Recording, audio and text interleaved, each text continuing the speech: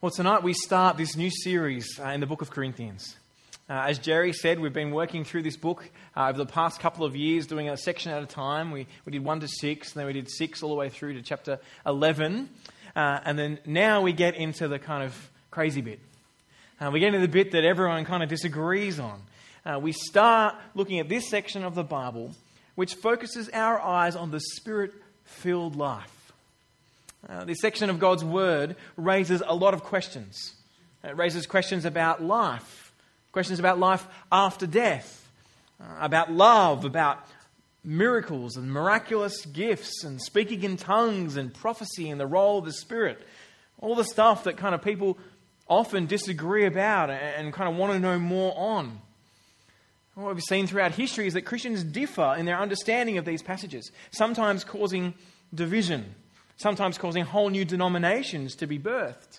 There'll be plenty of questions that we have, and I want to encourage you, as Jerry said, to write down questions on your Connect card. We'll have time throughout the series to ask questions, but the questions, if you've got them and you want to write them down on that little card you've got in your outline, they'll help us as we kind of go through this series to be able to make sure we're answering the questions that are in your mind as we work through. Can't promise we'll get them all, but have a go, write them down, see where we get to.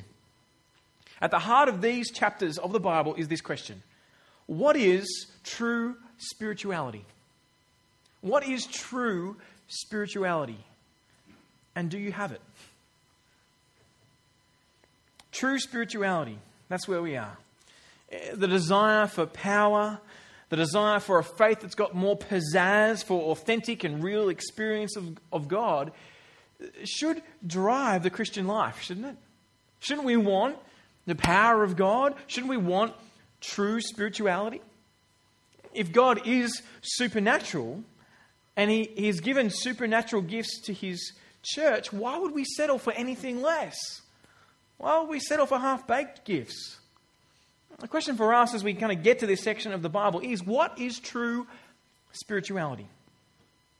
Some claim that they have inspired teachers. You've heard some people, come and hear this teacher. Other people who say we've got these power preachers that speak into our lives, or spiritual healers or motivational speakers that change the way I live, that give me life to the full.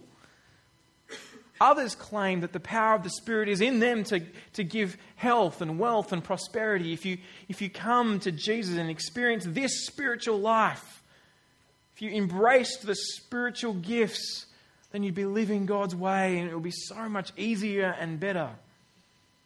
Others say, look, sure, you can be a Christian, but you can also be a spiritual Christian. If you're not a spiritual Christian, you're missing out on the power of God and the presence of God. You're missing out. They're real questions that face us. This week, I was flicking through the Central Leader. Does anyone get the Central Leader? Show of hands. Oh, whoa, hardly any of you. There's this newspaper. And I'm not going to show you the rugby score from the weekend, although I'd love to. But there's this newspaper that gets put in the letterboxes of so many people. Don't go out and read it, because what I'm about to show you is not the best thing at all. And I noticed this week as I opened up the Central Leader, and I've got a picture of it on the screen, so here you go, is this double-page spread. It says this: with God, nothing is impossible. There's this great event. And if you see in detail, let me show you a bit more. Go to the next slide. Look at this. You can go to this event and you will receive for free a small bottle of blessed water, blended with genuine drops of water from the water well at the Temple of Solomon in Brazil. Yeah. Maybe go to the next slide. Don't look at when that is or where it is. We'll talk about that later. Now, it's kind of like this massive double-page ad about saying God can do the impossible if you just come to this event. It's on in 4 locations, which I'm not going to show you where they are, or tell you when it is. But let me read to you. It was last year. No, it wasn't. It was the 19th of October this came out. Let me read to you what this event is about. And I just want you to show you that this is a real question. This event is for those who've wanted to succeed in life but have been unable to, no matter how hard they tried. It's for those who feel like their problems are impossible to solve. They've been everywhere looking for help: doctors, lawyers, therapists, and even consulting spiritists, witchcraft and the occult, but their lives keep spiraling downwards and at the end of their rope.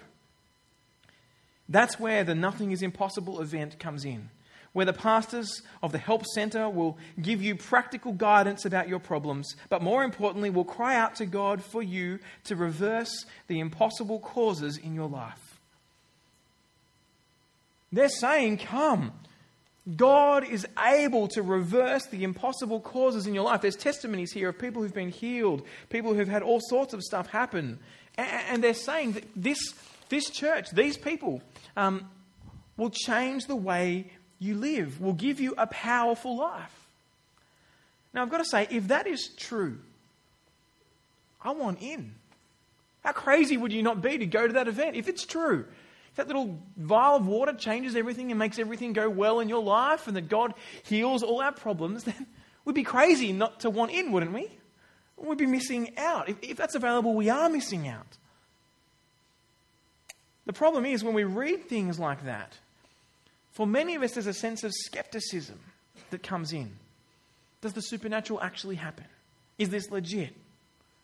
That's when we come across two unnecessary enemies with this whole idea of true spirituality. Two unnecessary enemies. Point 2. Those enemies are rationality and spirituality. Two unnecessary enemies. Rationality and spirituality. For some, rationality is what drives everything about our world.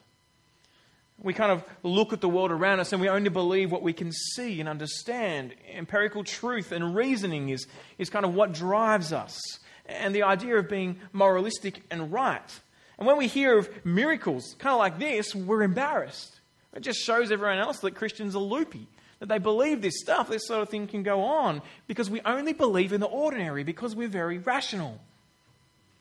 But for others of us, it's the extraordinary that carries weight and power. Sure, God can do things and He's said stuff and there's rational thought about these things, but what I really want is the God of the universe to grip me, to show me worlds unseen, to tell me things that are just impossible for anyone else to know. I want to experience God. I want to experience the supernatural, and I'll only believe in God if something supernatural happens to me personally. And there are these two kind of extremes in the world around us. What I want to show you tonight is that Christianity is neither of those extremes, but it is both rational and spiritual. It is both rational and spiritual. Not just rational, not just spiritual. See, miracles, they're the essence of Christianity. Jesus' resurrection from the dead, that is a miracle. And Paul says if Jesus didn't rise from the dead, the whole Christian faith is a joke and we should eat, drink and be merry, for tomorrow we die. At the heart of the Christian faith is a phenomenal supernatural event. Jesus did miracles. That's what the Bible claims. The apostles did miracles. There are gifts given that seem to be miraculous. The Bible, if it is about a God who is the creator of all things, is at its very heart supernatural, isn't it? But it's also profoundly logical. See, Paul uses this very argument in a couple of chapters' time in 1 Corinthians 15. He uses a rational argument. He says there are people around that saw Jesus rise from the dead. I'm not just telling you resurrection happened and I want you to go on and believe it. I'm telling you it happened and there are witnesses. In fact, over 500 saw him at once. Some of those people are still alive today and you can go and speak to them and ask them. Go follow it up for yourself. Christianity is grounded in history and is completely rational and logical. Paul argues throughout Corinthians in a logical way. At the Areopagus, Paul speaks of the statue to the unknown God, and he argues logically that this statue they have is the true and living God. That Jesus came and died and lived, and that they should worship Him as the true and living God. Don't get caught in this dualism going one way or the other about rationality and spirituality. True spirituality, true Christianity is both rational and spiritual, both natural and supernatural. But if we swing to either of the two poles, we end up doing a disservice to God and a disservice to ourselves. Let me ask you today, as we enter into these questions, to which of the two poles of rationality or spirituality do you lean? What way are you most naturally kind of leaning toward as you think about your view of God and His world? The lesson for all of us will be to let the Bible shape our view of God and how He works. As we enter into this series, there's no intent in proving one group of people or one church or another group of church wrong. We want to see how God will shape us and our view of his word. So Paul starts 1 Corinthians 12 like this. 1 Corinthians 12 verse 1. Now concerning what comes from the Spirit, brothers, I do not want you to be unaware. I do not want you to be unaware. As Paul writes to this church in Corinth, we start seeing that this church was the gifted church. This church they knew stuff about spiritual things. There are probably the same spectrum of people in this church as there are here today or in our world today. There were people that wanted to ban speaking in tongues in that church. And there were people who wanted to focus on speaking in tongues, like it was the only thing that mattered. Whatever way we look at it, spirituality and gifts were a focus for the church. Listen to how Paul begins 1 Corinthians in chapter 1, verse 4. I always thank my God for you, Corinthians, because of God's grace given to you in Christ Jesus, that by him you were enriched in everything, in all speech and all knowledge. You do not lack any spiritual gift as you eagerly wait for the revelation of our Lord Jesus Christ. The Corinthian church was the gifted church. Paul addresses them as the church with every spiritual gift. They did not lack any spiritual gifts. None. However, their focus was extraordinarily dangerous. They're about the second worst church in the whole New Testament after the Galatian church. They had these focuses of their favourite teachers. One followed Paul, one followed Apollos, one followed Peter. Another says, I follow Christ. They were just so divided around which super apostle they followed. Some's like, I'm a piper. Piper's my man. Me and the J-Pipes. We go way back. Other people are like, no, I'm like a Keller. Here's my guy. Well, then there's T.D. Jakes guy. And there's all these people. And these guys are like, no, I'm following this guy. I'm following that guy. And they had divisions amongst them. They focused on their favourite teachers. They took pride in their Christian liberty. We're free. God has saved us, and so we're free to do whatever we want because God has freed us. And one of them was sleeping with his stepmother. Can you imagine that? A guy sleeping with his stepmother, his dad's wife? And the rest of the church are proud. And Paul's like, what is going on with you? This is not the way to live. Some were banning gifts, and so Paul has to say, don't forbid speaking in tongues. Others were kind of focusing on them so much that was all they thought about. And Paul basically calls them a resounding gong. You're just clanging away. You don't care about anyone. You're so focused on your gifts. Some of them even denied the future resurrection of us. They denied that Jesus was coming back. They said Jesus has already come back. They're living the supernatural life now. We're loving it. We're living it up. We're like kings. In fact, Paul chastises them about the way they live like that. Listen, 1 Corinthians 4:8. Write it down and check it out. Listen to this, and he's a little bit sarcastic. He says, you are already full. You're already rich. You've begun to reign as kings without us. And I wish you did reign, so that we could also reign with you. For I think God has displayed us, the apostles, in last place, like men condemned to die. We've become a spectacle to the world and to angels and to men. We are fools for Christ, but you are wise in Christ. We are weak, but you are strong.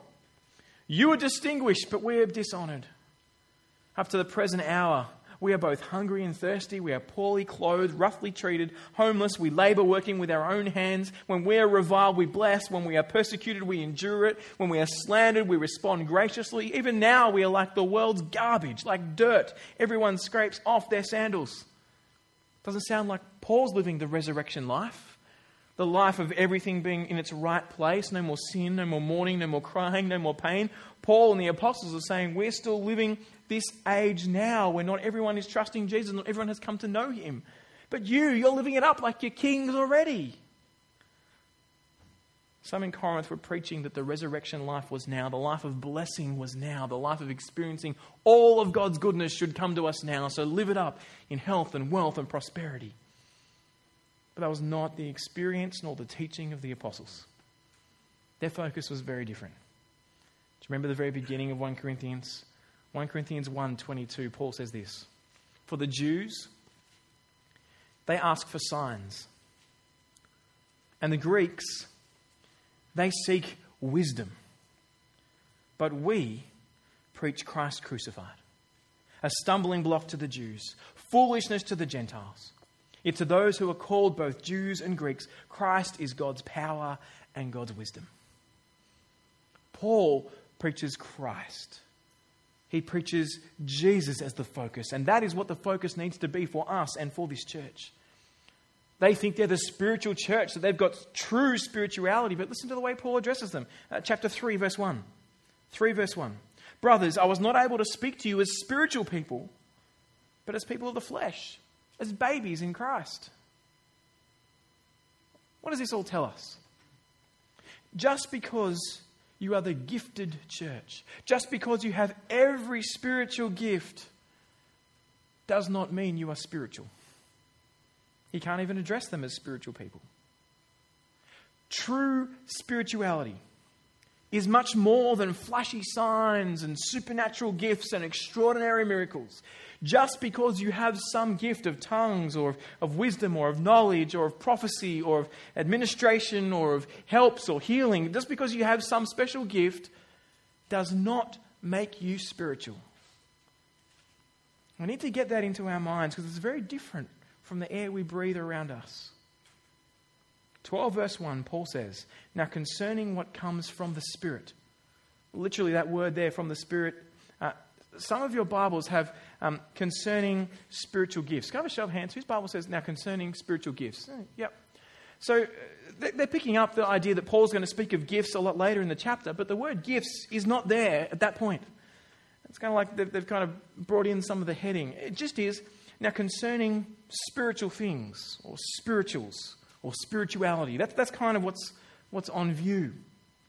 Concerning what comes from the Spirit, brothers, I do not want you to be unaware. So what is true spirituality? Point 4. What is true spirituality? Well, we see in this part, as Paul focuses in on it in his crosshairs toward the Corinthian church, that true spirituality is not the miraculous. This was the gifted church, yet they were spiritual babies. We have this tendency, like I just said, to start thinking that if someone has a gift, it must be from God. If someone is able to do something miraculous, that must be something God is doing. We saw in Exodus, when we looked at that a few years ago, that some of Pharaoh's magicians were even able to do some of the signs that Moses did. Didn't mean they were doing them from God.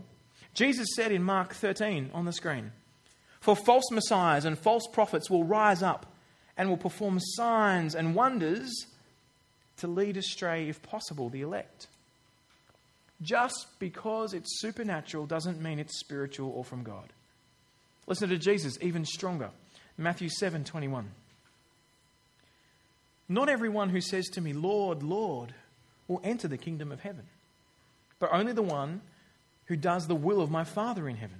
On that day, many will say to me, Lord, Lord, didn't we prophesy in your name and drive out demons in your name and do many miracles in your name? Then I will announce to them, I never knew you. Depart from me, you lawbreakers.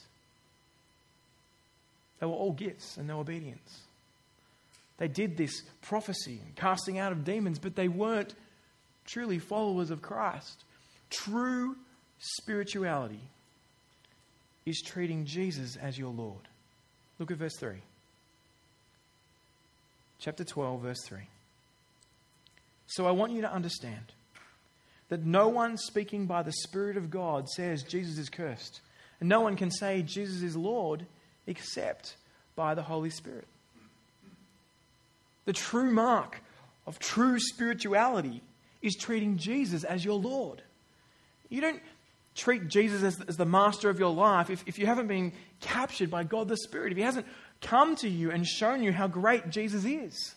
You don't say, I'm going to serve him with my life because I think he's some accessory who's not true. You serve him with your life because you're convinced that he is the one who is risen from the dead because God has come and gripped you.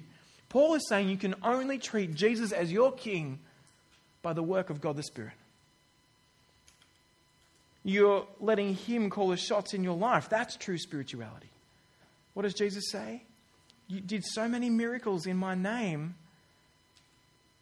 but they didn't obey him. Depart from me, you lawbreakers. The true mark of the spiritual person is letting him call the shots in your life. That's how you know if you are a Christian or not. If Jesus is your Lord. The true mark of a spiritual person isn't casting out demons, but forgiving your enemy. You might be able to cast out demons, but if you can forgive your enemy, man, that only happens by the Spirit of God. The true mark of the spiritual person is not speaking languages or tongues. It's paying your taxes. It's obeying what God said. It's putting Jesus first. The picture here of the spiritual person is a picture of the Christian. There's not two types of Christianity. Sometimes you might have heard people come along and say there are like natural Christians who are Christians and they're just kind of in the Christian life, but there's a whole new level of the super spiritual Christian. They have the power of the Spirit in them and they're on a whole new level. No, that's not what this passage is saying at all. We'll see this in a moment. There's not two types of Christianity, sort of spiritual and unspiritual Christianity. But there is only one, and that is those who have God the Spirit living in them. Listen to Romans chapter 8, verse 9. You, however, are not in the flesh, but in the Spirit, since the Spirit of God lives in you. But if anyone does not have the Spirit of Christ, he does not belong to him. You cannot be a Christian without God's Spirit. How do I know if I have the Spirit of God? If Jesus is your Lord. Not you just say that he's Lord. Anyone can say Jesus is Lord. You might have a parrot and you could teach it to say, Jesus is Lord. Oh, he's a Christian. Look at that. Because he says it. No.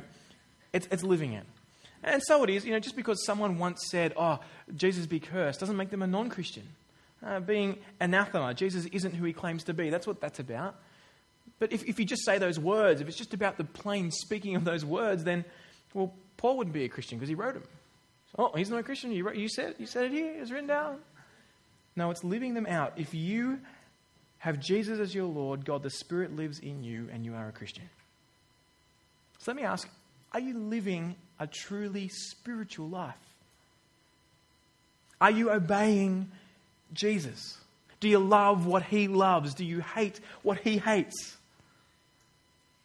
I want to be very clear with us as we start this whole section on the Spirit-filled life, that obedience of Jesus, placing him as your King, making him your Lord, is the mark of the Spirit-filled life. If you're here tonight and you're investigating spirituality, you're checking out these things of God and what it means to be a Christian or what the claims of the Bible are, I really want to point you tonight to Jesus. That's what Paul does. He says, if you want a spiritual life, if you want to understand life beyond death, if you want to know God, come and meet Jesus. When you see him for who he is, you'll serve him as your Lord. You let him call the shots in your life because God the Spirit will be living in you. It sounds a bit freaky, but that's our only hope. If God comes and shows us how great Jesus is. I want to encourage you to come to Explaining Christianity. Come and see the claims of Jesus. Ask a friend who invited you here tonight, or chat with someone. Do not go on thinking that this is all there is. We eat, we drink, we die, we're worm food. It's a lot to gamble your life on when history points that someone rose from the dead rationally. There are eyewitness accounts. And those eyewitness accounts say that this one who rose from the dead was God, and he said there is life beyond death. And he promised to come and live in us and mold us and shape us and give us life forever. Come and check out this Jesus. Well, Paul then goes on to show around this picture of the local church that there is great diversity among the church, but also a central unity. And we'll pick up on this next week as well in a different image. But there is great diversity and unity when it comes to these spiritual things and gifts. 1 Corinthians 12 verse 4. Now there are different gifts, but the same Spirit. There are different ministries, but the same Lord. And there are different activities, but the same God activates each gift in each person. What do we see here? Well, I've done it a bit funny on the screen so we can see. Everyone kind of talks about spiritual gifts. But here, Paul kind of has them as quite similar. There's gifts, there's ministries or services and activities, which is just work. There are gifts, different ministries, different activities. And we see that behind them is the same God. Now, at no point does Paul kind of slow down and explain what each of these gifts are. There's a list that's about to come, and he just lists them out in this big, long list of what the gifts are. At no point does he kind of tell us what each gift is. If he had, forests would have been saved from people writing books about what this gift is and what that gift is. There are so many books written and so much ink spilt. But he didn't have an appendix. So you turn to Appendix 1 where I have a definition of every gift. It just isn't there. Why is that?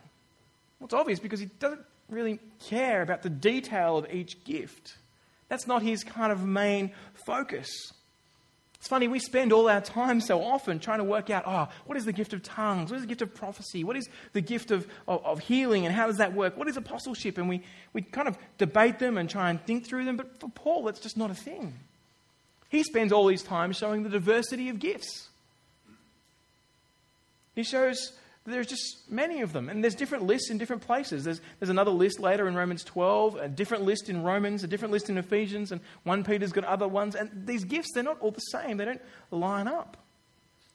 The other thing that's interesting to see is that there doesn't seem to be a difference between what we might call supernatural gifts and natural gifts. Sometimes people come along and they go, you might have a gift of being able to organize things well or oversee and lead people. That's just like a natural gift. Lots of people have that. But then there's like supernatural gifts that you might know something that happens or have a word from God or a word of knowledge. They're the cool ones. They're the exciting ones. But Paul doesn't seem to kind of go, there's real exciting supernatural ones and there's these other ones over here that lots of other people have as well. He puts them in the same list together. You see, in the same list as kind of words of knowledge and prophecy and healing, gifts of administration. Now, administration is not really that sexy, is it? Every time I hear people going, I really want to seek the gifts in my life, I don't hear anyone going, please give me the gift of administration. Why not? It's in the same list. It's probably talking about how to oversee and lead. It's not just your kind of emails, but, it's not just going, But why don't we hear the kind of churches saying, I want gifts, we want God's power, I want administration? Why doesn't... It's because we're not reading God's word as God's word. We're bringing in some kind of picture that we want something special, some pizzazz, some signs. There are many gifts. And in the diversity of gifts, we see one amazing fact. No one is left out. God has given these gifts to his church. Look at verse 7. 1 Corinthians 12:7. A demonstration of the Spirit is given to each person to produce what is beneficial. A demonstration of the Spirit is given to each person. Every person has a gift from God. God has gifted the church the way he wants to gift the church. He's the one who gives the gifts. And how great that is. No one misses out. Here's a news flash for us all. You ready? We are all different. Right? That's great. We don't celebrate difference enough. We kind of go, I want to be like them. I wish I was like them. Imagine if this whole church was all little Rowans. Yeah. I wouldn't even come. I'd be like, please, no. Imagine the other extreme. If this whole church was just like you. You're like, right? Thank God we're different. Thank God that he's brought us and gifted us differently and given different people different gifts. See, this is one of the great things. God has given the gifts. And he's given them in a diversity, and that's great and fine. We don't need to worry because we've all been given the gifts. The gifts that God has given us and becoming a Christian is kind of like, it's not like being on an aeroplane. There you go. Being a Christian is not like being on an aeroplane. Let me explain this kind of image to you. Have you ever been on a large aeroplane that goes a long way overseas where they've got kind of different sections, like you've got first class and you've got economy? Right? Have you ever been on you kind of come in a plane, you sit down in your economy seat, and everyone's this long bit at the back, and there's all these aisles, but you walk from the front down, you sit down, and the plane kind of takes off, and then the air hostess gets up with that little curtain between kind of economy and first class. And they go to shut the curtain and look at you all as if to say, if you just worked harder. There's like their first class. Who knows what happens up there? We were on an Emirates plane once, and their first class is upstairs. And I was like, I just want to see what it's like. Like there's this staircase up the middle of the plane that goes up to on an A380, and I'm like, wanted one of our kids to run up there so I could go and get them. Came around the corner, and there's a lady standing there. Hi, sir. I'm like, I was just going to... No, you can't go up there. Christianity is not like that, where there are first-class gifts and economy-class gifts. God has given the gifts as He determines. He has given them to us. We don't go, but I want what He wants, and I want what she's got, and she wants what he's got. We trust God in His giving of the gifts, because He has given every Christian gifts. Do you hear that? Every Christian has gifts. Do you know what that means? Every Christian is charismatic. Every Christian, charismatic, it actually comes from the word gifts. Charis, grace, gift. So that first bit of charismatic means gift. Every Christian is gifted. And we are a charismatic church. We are churches that have been, people that have been gifted to serve one another and love one another by God. To say that, the gifts aren't for today is kind of crazy. Because God has given us these gifts to serve one another. We're going to see over the next few weeks what they are and how they play out. Well, a little bit of what they are, but how they are to be played out. But the thing we must see amongst this diversity is a very clear unity. A very clear unity. There's diversity of gifts, but they're all given from the one God. I don't know if you noticed, if you flick back to the verses 4 and 5 for a second.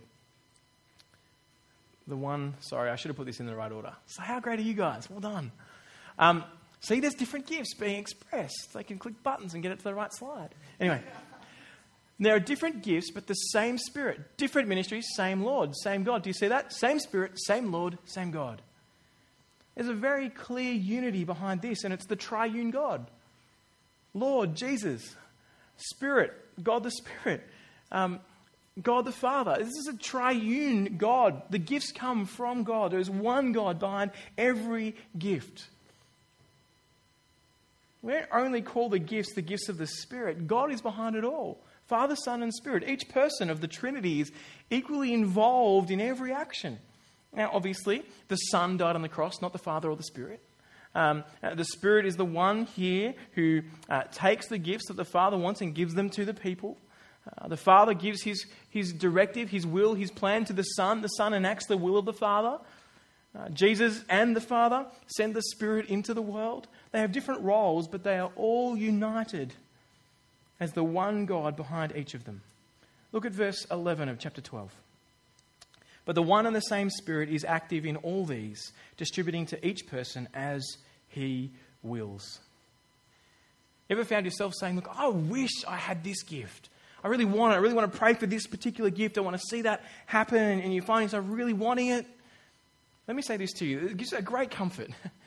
God has made you who you are. Trust Him. God has given gifts as He wants for His purpose, to build His church. Just like salvation is a gift from God, so is the gifts that we have. If we understand that God's the one who gives the gifts, then we'll rightly avoid two ugly sins. The first sin is arrogance. You know that moment when you say, I am the best preacher in the world. I'm not. You might not say that. But you think, I'm pretty good at this thing. Look at how good I am. Look at what marks I got at university. Or how well I've gone. Look at my natural talent. Just look at how handsome I am. I don't know what it is for you. But we kind of go and we think, look at these abilities that I have, and I'm actually pretty good. I've excelled. There's nothing wrong with celebrating our achievements, but do remember that God gave them to you. You didn't come up with them yourself. God, you didn't go, yes, I'm going to work really hard to have the IQ that I have. God made you who you are. There is responsibility for how we act in the world. If we, just play Xbox all day, we're going to be dumb. It's just true. Remember that. And that goes for all the other ones as well, not just Xbox, in case anyone's like, I don't play Xbox. So I'm like Nintendo. Sorry. It stops us from being arrogant because God is the one who gives the gifts. And it also stops us from another ugly sin of jealousy. I wish I was more like them. I wish I could, I could play the drums. I wish I could clap on 2 and 4 instead of 1 and 4. I don't know what beat that was. But, I wish I was like them. I wish I could do that. God made you how you are with the gifts that you have. When you say, I really, really want that thing, and God, I really want you to give it to me, you're saying, God, I know better than you in how to see your plans unfold in the world. You should have given me the gift of this or that, or of healing, or of tongues, because that would have been way better. Because I know better than you, God. God gives his church. They've been given to us for his purposes. Now, it doesn't mean we can't ask God to gift us with needs that we see for the community that we're in. In the same way God gifts us salvation, we're still told to work for that, to understand God more, to seek him, to draw near to God and he will draw near to us. So we are to see the gifts develop. We're to use them. Not just be like, I should have the gift of teaching and one day get up and be like John Piper preacher. I don't know. It doesn't work like that. We need to seek them. But God has made you who you are for his purpose. And point 6, what is the purpose of the gifts? What is their purpose? We're going to see this in more detail in the following weeks, but there's one thing that this section is clear on. Verse 7, I want you to see the purpose of the gifts. A demonstration of the Spirit is given to each person to produce what is beneficial. What's the purpose of the gifts? To produce what is beneficial. And what does it mean to be beneficial? What's beneficial to me? What's beneficial to the church I'm in, to my family, to the world, to God? What does he mean? Well, here it just says to be beneficial, and we get more unpacked later, but let's just do a quick walk through Paul's writings to understand every other time he uses that word beneficial. Because that same word is used a number of times. Look at 1 Corinthians 10. Just as I also try to please all people in all things, not seeking my own profit, benefit, but the profit of many, so they may be saved. What is beneficial is for the good of people, not seeking Paul's own benefit, but the benefit of others being saved. 1 Corinthians 7:35, Paul's talking about marriage, and he says this, now I'm saying this for your own benefit, for your own good, not to put a restraint on you, but because of what is proper, and so that you might be devoted to the Lord without distraction. What's Paul thinking about the gifts and skills he has? He's using them as he speaks God's word to them for their benefit, so that they might be able to serve the Lord, serve Jesus without distraction. Paul's gifts are used for the benefit of others serving the Lord without distraction. 1 Corinthians 6:12, everything is permissible for me, but not everything is helpful, is of benefit. Everything is permissible, but not everything is beneficial. Or Acts 20 verse 18, you see a little bit more here as well.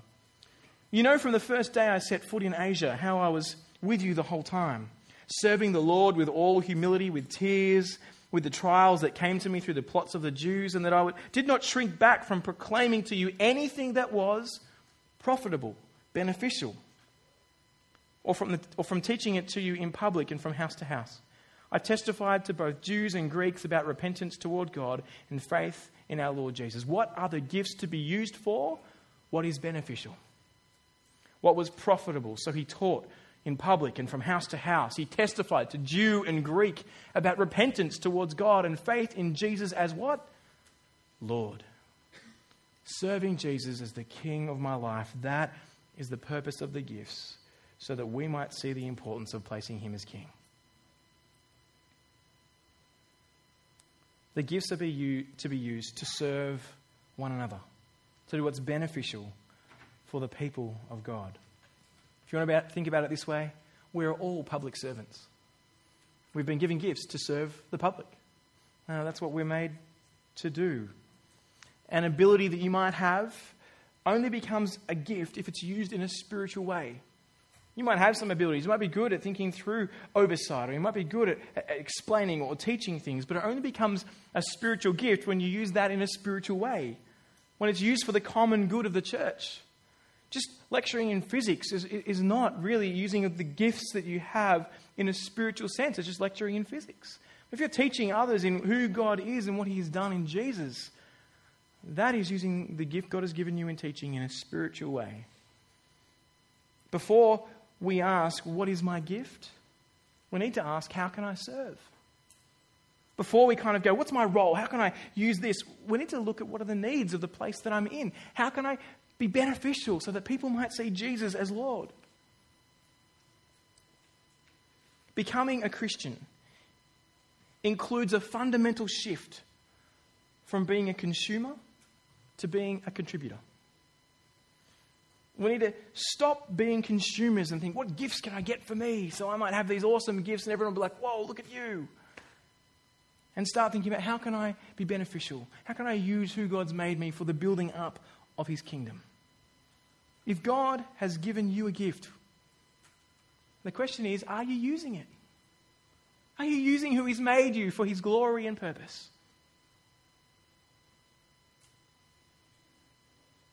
And as we think through the gifts that he's given us, are we using them in a half-hearted way?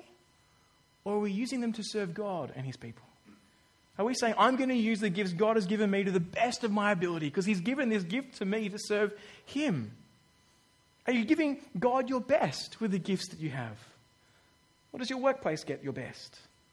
Does kind of your pride or reputation get your best?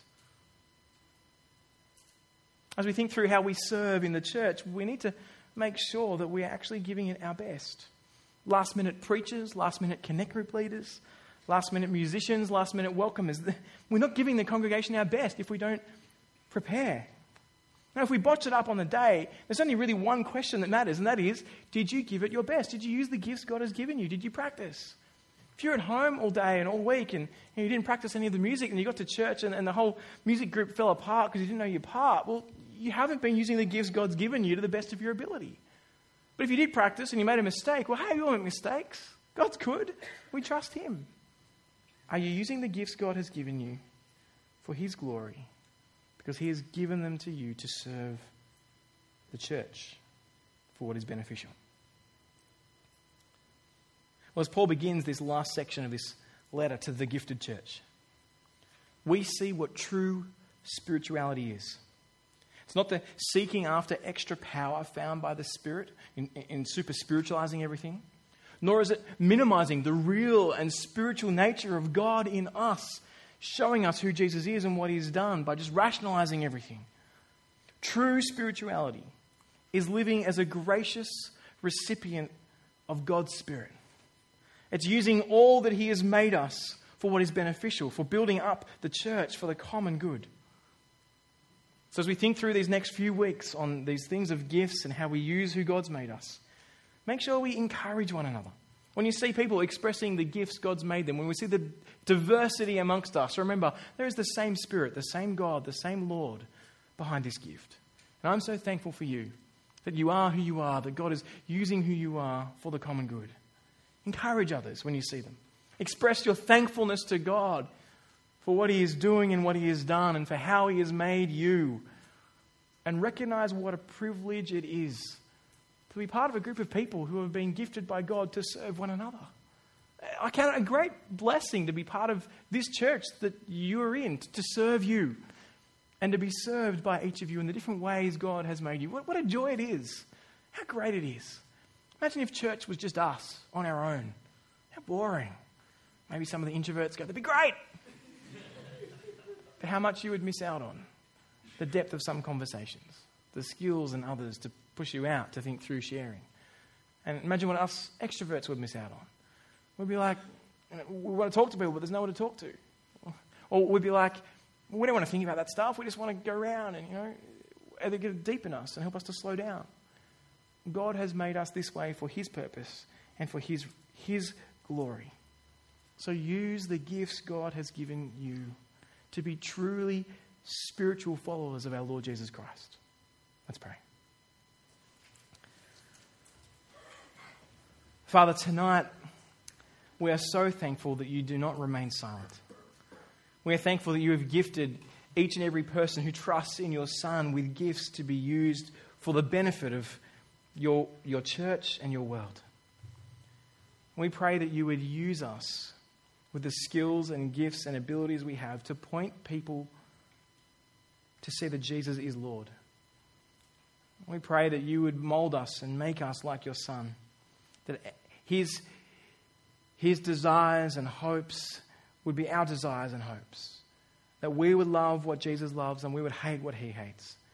By your Spirit, shape us, change us, mold us, so that we might live truly spiritual lives. Let us not run from spirituality and from the spiritual realm. Let us not be afraid, but recognize that you are a spiritual God and that you do the miraculous and you move us. The fact that we can call you our Father is a miracle in itself. But help us not to throw out rationality either, to think it's just about experience or just about the amazing signs and what we can get for ourselves. Father, help us to be people that are shaped by your word through your Spirit. We pray this in your Son's name. Amen.